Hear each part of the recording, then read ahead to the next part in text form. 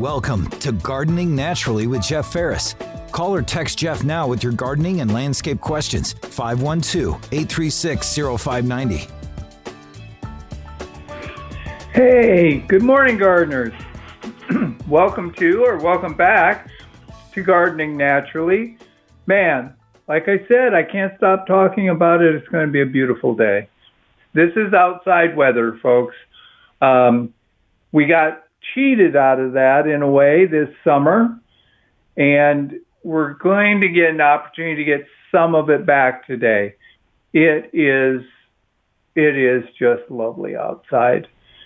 Lovely outside.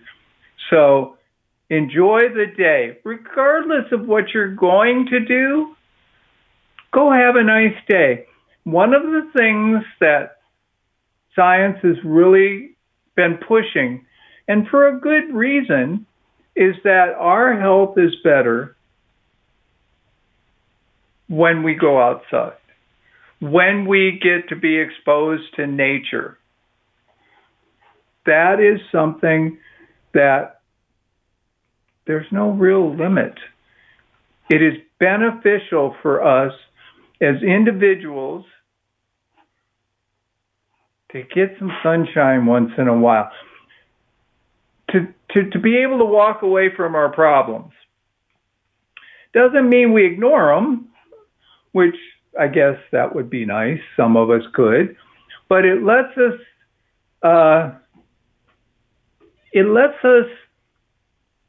unwind a bit. Just go soak up some sunshine, enjoy the temperatures, take a nice walk. Stop and smell roses. Speaking of which, my roses are blooming. I've got one, Marie Pave, which is supposed to be a rose that does very well in the shade. And I've got it in a spot where it gets dappled sun. It doesn't get full-on sun, I don't think, any part of the day. My gosh, it's just bunches and bunches and bunches of blooms. Made it through the heat. Made it through the freeze apocalypse, too. It's one that I'd like to move, but I just haven't gotten there yet. Okay, this would be good weather for moving a plant.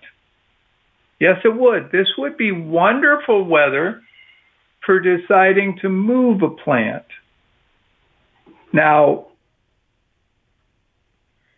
getting it moved, you have a bit of a problem. If you move a plant in this weather, that's not giving it a whole bunch of time to adapt to the new location before we could be looking at freezes. That's only a couple of weeks if you take this weekend and dig something up and then move it. Now, if it has gone dormant, I'm going to be moving a fig. It's still got leaves on it. Once it goes dormant, that'll be when I dig it up and move it. That'll be okay for it. I'll plant it well. It'll be in a spot that's pretty much blocked from north winds, gets plenty of sun during the day, but I'll be able to move it when it's dormant. Now, some plants you may move that don't really go dormant. So you have to take into account, are they going to be okay if I move them now and we get a hard freeze?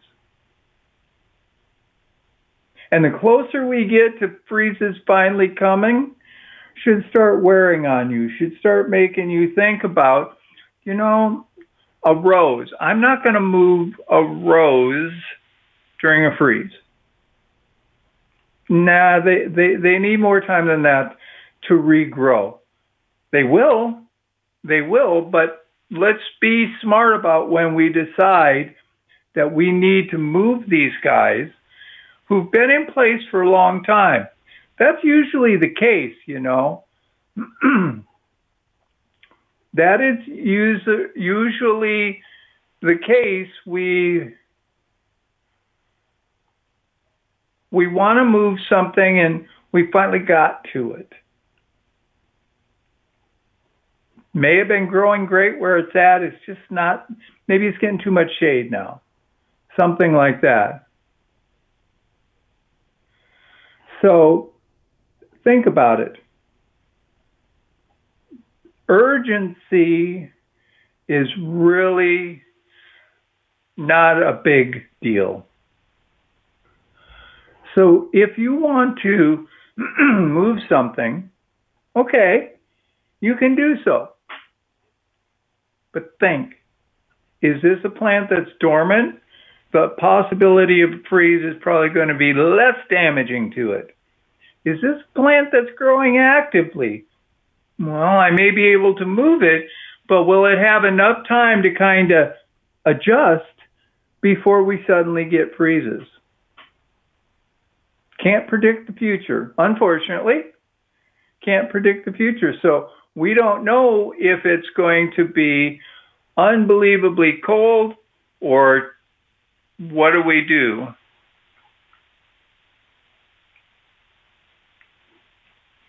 So, can we still be planting seeds in the garden? Root crops? You betcha. Carrots, beets, turnips, rutabagas, whatever you happen to put in the ground like that, you can get root crops in right now and they should be okay. If you put seeds in the ground today, you planted another row of something.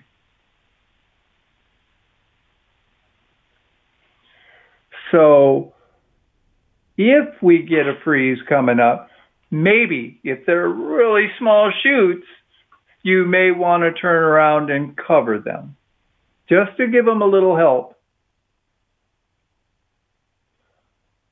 But they should do fine in the soil as a root crop, and you can get another round of whatever you planted. In case you got too many the first time through. So,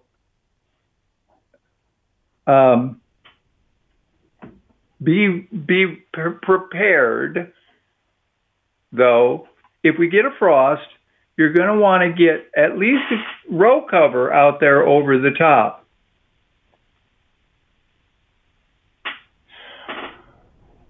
It will work for you. It will work to go ahead with root crops right now. Non-root crops like new lettuce seeds or spinach, getting close there. They'll take longer to come up and be smaller and more susceptible to a freeze. Maybe you start these inside and then take them out later when they're larger. Folks, this is Gardening Naturally. I got to take a quick break. We'll be right back. This is Gardening Naturally on News Radio KLBJ with host Jeff Ferris. Jeff is ready for your calls or text messages at 512-836-0590. Hey, welcome back, everybody.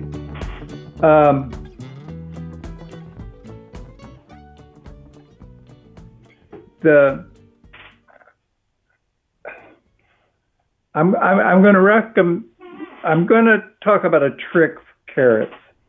Not everybody's going to want to do this one, okay? It's all right. One of the problems with carrots is that you get a package of seeds, and a pinch of seeds is like 20 carrots. And when you go to seed, nobody is going to sit there and take, here's one seed, put it in the soil, here's one seed, put it in the soil. That's a waste of time. Most people just toss the carrot seeds. Let them come up where they come up. There is a way to make carrot tape. Now, there are still vendors out there who sell carrot tape. What is carrot tape? It is a strip of paper that will decompose. And on the paper, at the correct interval, they put a drop of glue and they put a carrot seed. So as you unroll this tape, you have a perfectly spaced row of carrots. Now, you pay a lot extra for carrot tape, but you can do it yourself. This is the part where you got to get a kid who's really dedicated to this, because this is the most boring work you can ever believe. Take a newspaper and make strips of it. Oh, half an inch wide, 3/4 of an inch wide. Take some flour and water and stir them together in a container to make a glue. Put a dot of the glue on the paper, drop a seed on the dot. Move over about an inch or so, drop a glue, put down a seed. Do this, leave the piece of paper out till it dries, so that when you pick it up, all the seeds are stuck to the paper. The paper is not wet enough, or the glue wet enough, to make them germinate. So you can make these ahead of time. Let's say you're bored and it's a rainy day, or you'd have to be bored, okay, to do this. But you can make a tape and you wind up with perfectly spaced carrots. Make several of these tapes, put in one row this week, another row next week, another row the week after, and you'll have a constant harvest. Now, like I said, a lot of the seed companies do sell carrot tape. You'll have to check their catalogs or send them a note and ask them, and it is more expensive per carrot than you just simply sprinkling seeds. Most people won't thin carrots. They'll let them grow. And there's a trick here. There's a trick. As the carrots grow in a cluster, they all grow, but they don't all grow at the same speed. There'll always be one that's more aggressive. As it grows and grows, it's ready for harvest, even though the others aren't. So you carefully harvest that carrot out of the cluster to give room to the other carrots to allow them to grow. That way, each carrot, you get a bigger carrot this way without having to go through the trouble of thinning them. This works for beets because when you plant a beet, you actually get more than one beet in the seed. Like I said, it's a lot of work. It is boring to do, or you just buy carrot tape, or you accept that some of your carrots aren't perfect. And it's always fun to see how the carrots come out when they intertwine and bend and things like that. Sometimes you get some very adult carrots, but in the big picture, they're still a carrot. You can still chop them up. You can still eat them raw. They'll be just fine. Now, let's see, what do we got texted here?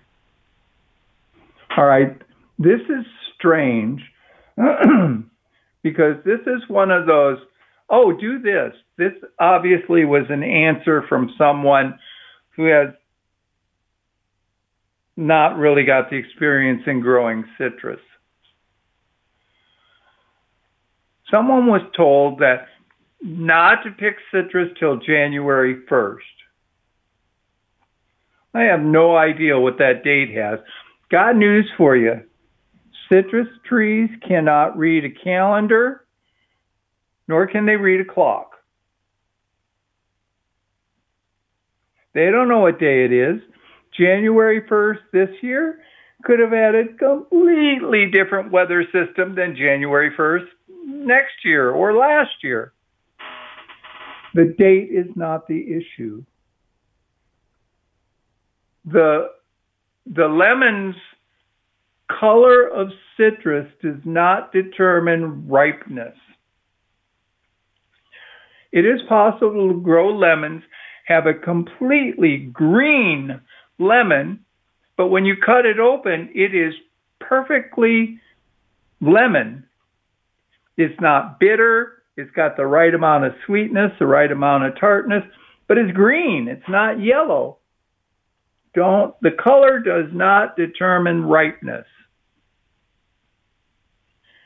So if you have a fruit you have a lot of fruit on a fruit tree, especially citrus, squeeze it relatively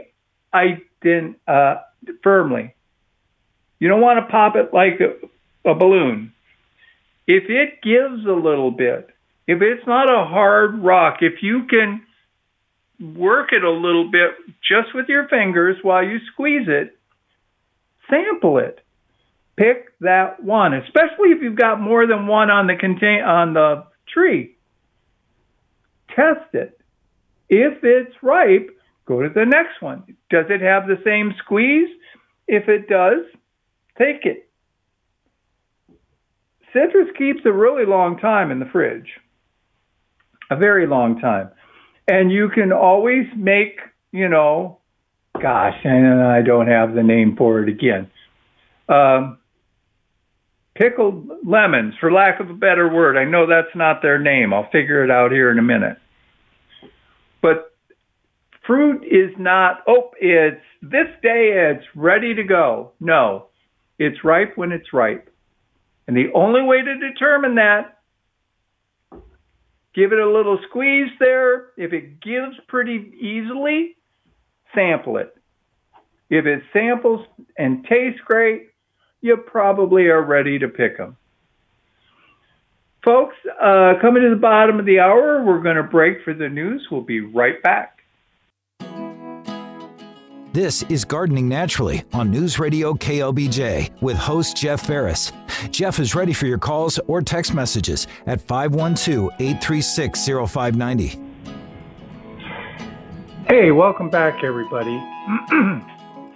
I got texted a message that I'm not the most qualified person to answer because they're not in my wheelhouse. They're not something I'm particularly interested in. And that's ferns. Now, there are a lot of indoor ferns. There are also a lot of outdoor ferns in Texas. I know river fern can be one that handles our weather. It's an attractive plant. It's a perfect choice. Asparagus or foxtail fern, those are two others. But you have to be careful on what you purchase. Where are you going to use it? If you're going to keep it indoors, well, pretty much all of the ferns are fine.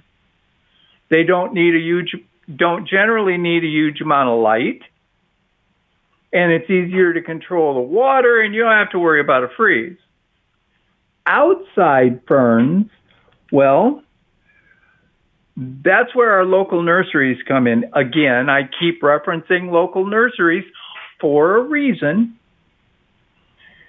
You may find at a big box store that they'll carry ferns, but you really want to read the tag on them. How big do they grow? Do they freeze back every year? Can they handle a freeze? Because to buy one, yeah, they guarantee their plants. Big deal. I planted it, went to the trouble, it died, and their offer is here. We'll give you another one so that I can go to the work to dig out the old one and plant a new one and do this every year. Well, thank you. your local nurseries order the varieties that work here, indoors and out. And there are ones that will do very well here outside. A woman called me yesterday concerned because she had one that had an accident and it wasn't looking good. And she found out it was root bound. Do you know why it was root bound? It was in the same pot for like 30 years, she said. It had great sentimental value to her. Okay, so we worked out a way to hopefully get it to recover. So ferns can be long-lived and attractive plants, but make sure you know what you're getting.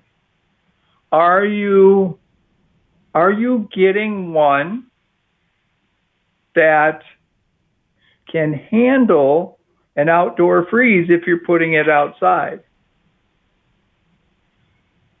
That would be important. And there are ones that will. There are lots of ones that will. Just make sure that if you're choosing an outside one, you know what you're getting. Hopefully it'll be on the label. If you're getting one for indoors, that's pretty much anything. Lots of those ferns could manage as an indoor display. They'll look great. But just understand the difference. Aloe. How do you take care of aloe in the winter? Try to protect it from freezing. There are aloes that can handle the cold and will bloom. Some of the aloes put out a really attractive bloom. Keep it somewhere, if you can, out of the worst of the north wind. That helps a lot, especially in a container. Even if you only move it there for a month or so. If it's already been in the ground, if it's already gone through a winter, congratulations, it's probably very hardy. What should you do to care for it? They do not need a lot of water during the winter. We will probably be able to get by with what they call dry land, meaning the rain that falls from the sky will be enough for it. Again, it's a situation of, did you go buy an aloe and stick it in the ground and this is its first winter? Oh, you better go back and check on it. Trying to keep it covered and keep it warm will make a big difference. But there's no guarantee. Let's go to the phone. This is Don. Don, what can I help you with? Hey, Jeff, how are you today? I cannot complain. It's going to be such a beautiful day. Yeah, get some of that vitamin D today. You were talking about ferns. The important thing about an outdoor fern you want to remember is that ferns don't like the sun. They like filtered sun, but they prefer to grow in the shade. So if you look in nature, that's the way where you find the ferns. It's not in a place that's an open field. It'll be tucked in or among other, bushes or shrubbery or trees or something. And, close to a water source. They draw most of their water in the morning from the moisture that's in the air. Just a little side note there. So you really don't have to water them except like in a real, dry area time of the year. But yeah, that's the thing about ferns is they love the shade. They don't want the sun. Don, I appreciate you making that comment because I failed to do so. And you're absolutely right. They are perfect shade plants. They're attractive. They are not real demanding, but you will burn them to the ground if you try to plant them out in the middle of a full sun field. So you're right. We need to consider at least dappled shade for them, if not slightly heavier shade. All right, you have a good day. Thanks for the call, Don. Yeah, that's a great reminder, folks. If you're talking about ferns, that's the other thing. They are not sunshine plants. They're not a fan yet. So that can be a bit of an issue. Okay, fig tree question. A fig in a container can still produce figs. However, a fig that's still young, meaning generally less than 5 years, may not produce figs. It needs to get older. Also, a fig, it is not at all unusual the first few years for it to freeze to the ground. The crown of the fig will be fine, but it can freeze to the ground and it will come back every spring until one year it suddenly goes, okay, I'm ready, and it'll produce taller shoots that don't freeze back. But a young fig container in the ground, first off, is probably too young to produce a fig until it gets that for 5 years in. Second, it won't produce figs until it stops freezing back to the ground. So remember that when dealing with your fig trees. Question, can you plant elephant guard plant, excuse me. I'm going to try that again. Can you plant elephant garlic where wild onions grow? Yes, but there's not a relationship between the wild onion and the elephant garlic. This is going to be strange, but elephant garlic is really not a true garlic. But yes, you simply need a good soil to plant it in, and you can plant elephant garlic. You're probably a little late. If you're going to do so, get it in the ground soon, because we're coming up on, it will be too late for it to form a good bulb for you in the spring. But yes, you can plant it where wild onion was growing, but there's no relationship between the two. They won't compete with each other or something like that. So, this is Gardening Naturally. I got to take a break. We'll be right back. This is Gardening Naturally on News Radio KLBJ with host Jeff Ferris. Jeff is ready for your calls or text messages at 512-836-0590.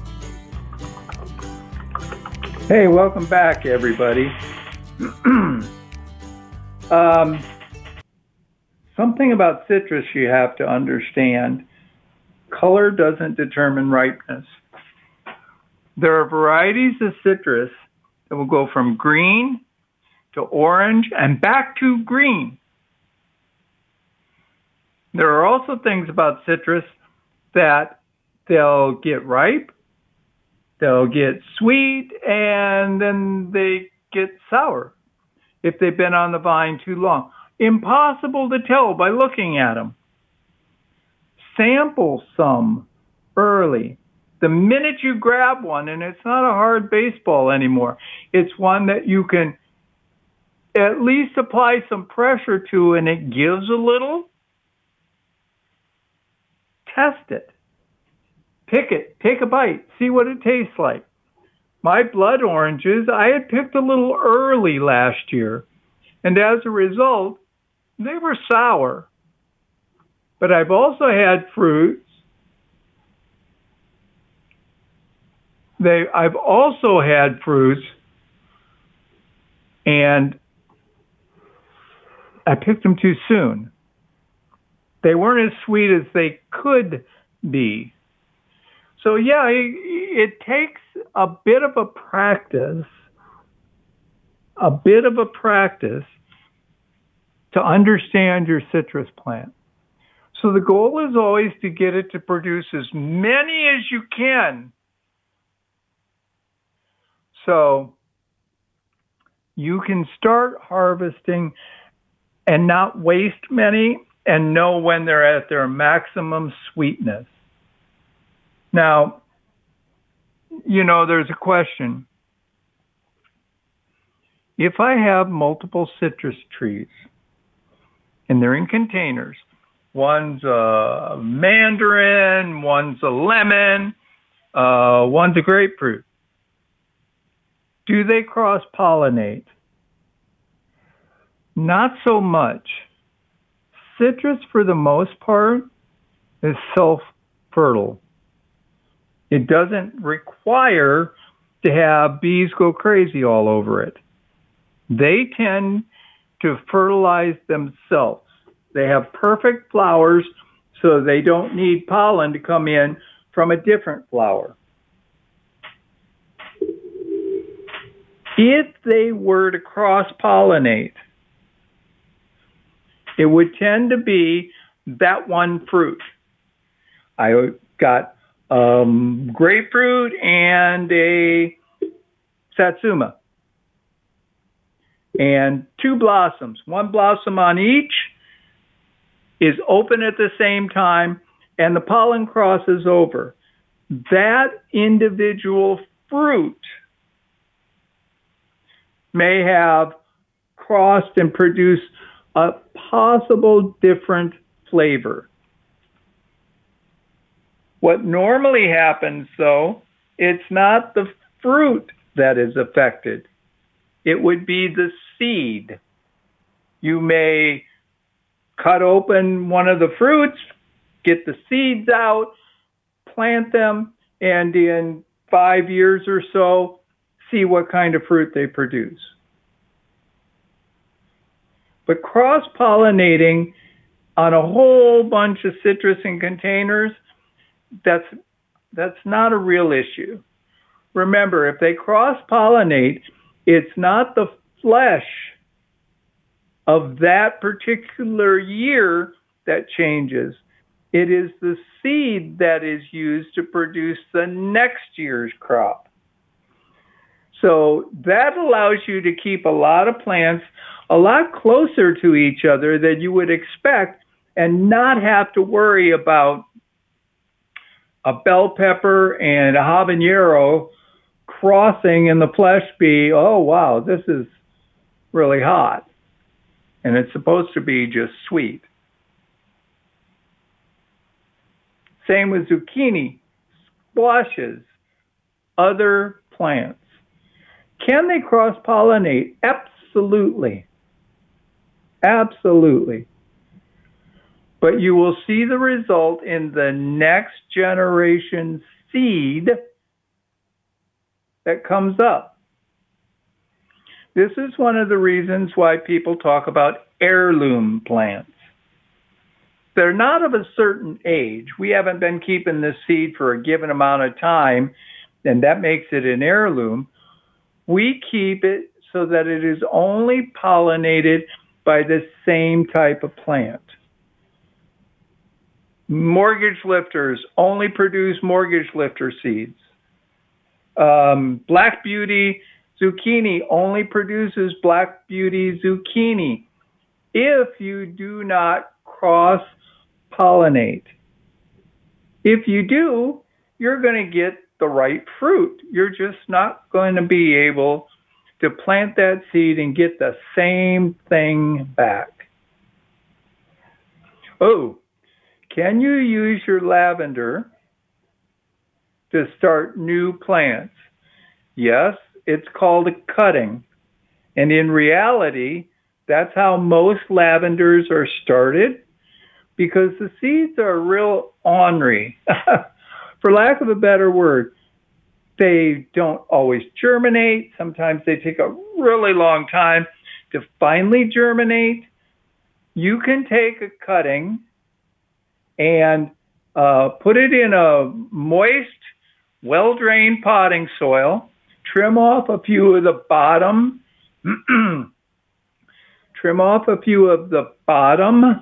leaves,